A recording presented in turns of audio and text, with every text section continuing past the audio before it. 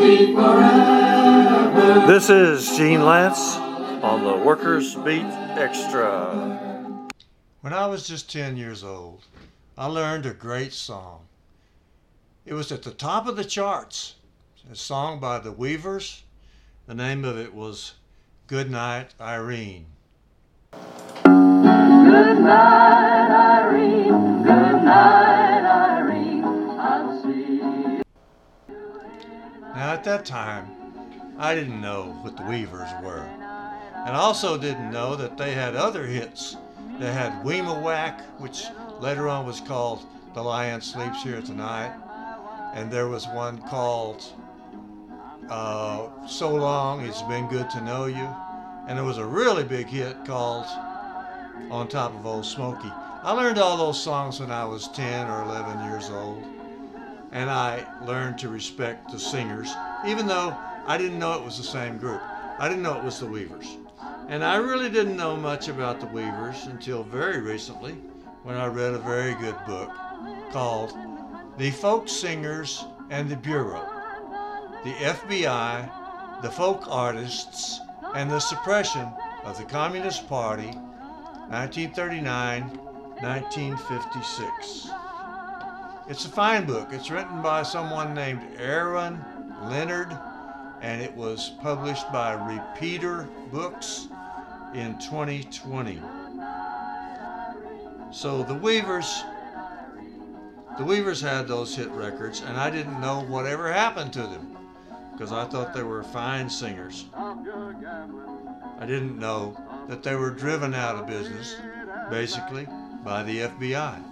I didn't know that a lot of other artists were being driven out of business, and that there was a gigantic gap in our culture that was created in the early 1950s by what we now call the witch hunt.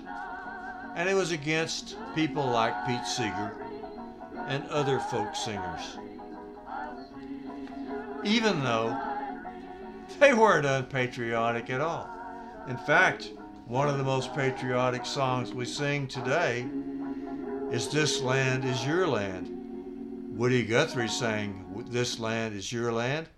And I found a version of it on YouTube with just about every folk singer that there has been since the 1950s up to today. This land is your land. From California to the New York Island, from the Redwood Forest. I did find out when I read this book that those guys sang for unions, especially Woody Guthrie, but all of them did. They would go to union meetings and sing. Sometimes they get paid, and sometimes they would do it for free. Sometimes the union needed them, and so they would help.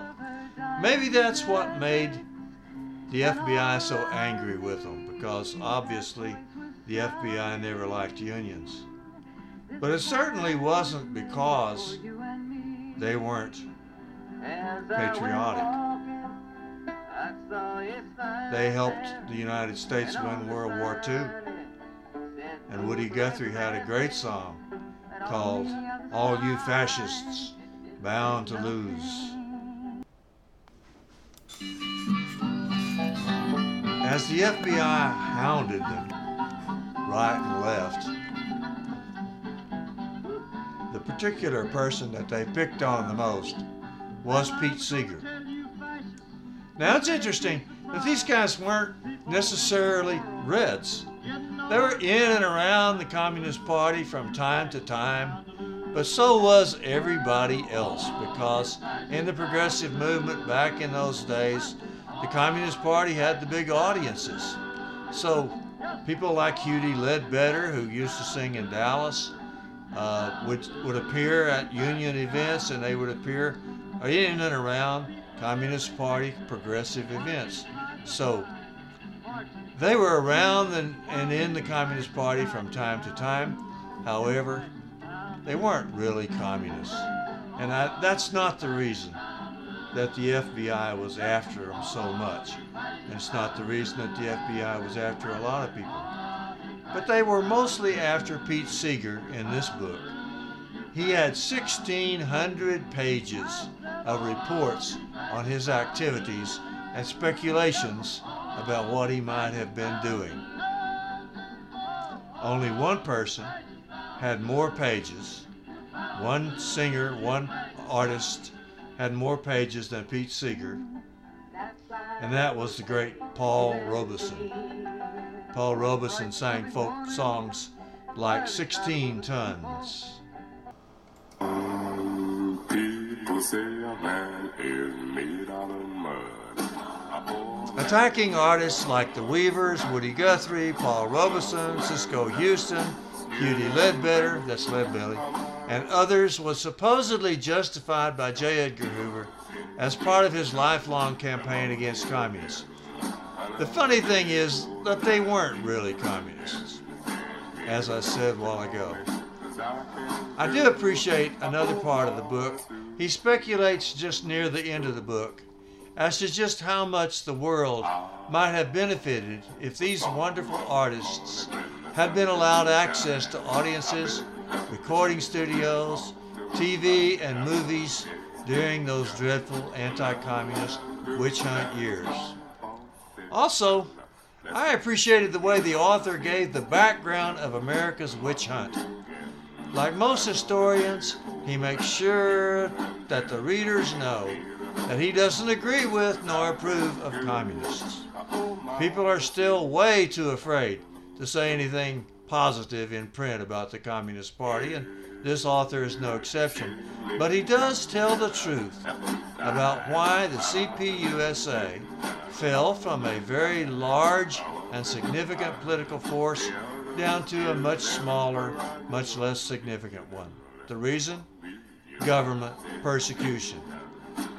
This book is only about the FBI, but actually a whole number of government agencies were involved in bringing down the Communist Party. Not that the Communist Party didn't make some mistakes during that period. This author, Aaron Leonard, says that they made a lot of mistakes during the period, and I think he was right, because I have talked to old communists myself, and it kind of checks out with what I have learned in talking to older people. Their errors in dealing with the witch hunt came directly from their misunderstanding of the economic and political situation that they were in. Good tactics always come from a good analysis of the situation. And if you have a bad analysis of the situation, you're going to have bad tactics. At the end of World War II, for some reason, CPUSA people thought that fascism was just around the corner. Consequently, when they started getting persecuted, they ran every which way. Some of them even went to Mexico. Some of them went underground. A lot of them went underground. Some of them denied that they ever had anything to do with it. Others, who didn't even have much to do with it, refused to testify. Some of them, like the author Dashiell Hammett, went to prison. And of course, all of the top leadership of the Communist Party went to prison. They made a mistake because they thought that American fascism was imminent, and they were wrong, and so they made unnecessary mistakes. The folk singers didn't make any of the decisions, nor any of the mistakes. They were just good folk singers. Pete Seeger today is acknowledged as the greatest of the greatest, and he's written so many beautiful, beautiful songs, like Where Have All the Flowers Gone?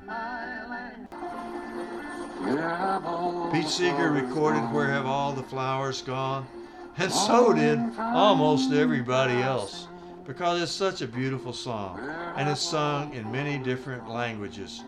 Pete Seeger himself sang it in English and in German. Where have all the flowers gone? Young girls picked them every one. Then what happened to the young girls? They went to soldiers. What happened to the soldiers? They went to war. What happened in the war? The soldiers all died. They went to graveyards. Where have all the graveyards gone? They went to flowers. Every one. One of the greatest songs ever written by Pete Seeger. The folk singers didn't make mistakes during those days, and they weren't really doing anything that merited being persecuted by the FBI, except for one thing. And I think this is very significant. And it's the main takeaway I get from this book. They sang the truth. They told the truth.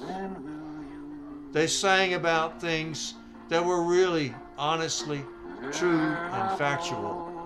And that's what fascists like J. Edgar Hoover just could not stand. Solidarity forever. This is Gene Lance on the Workers Beat Extra.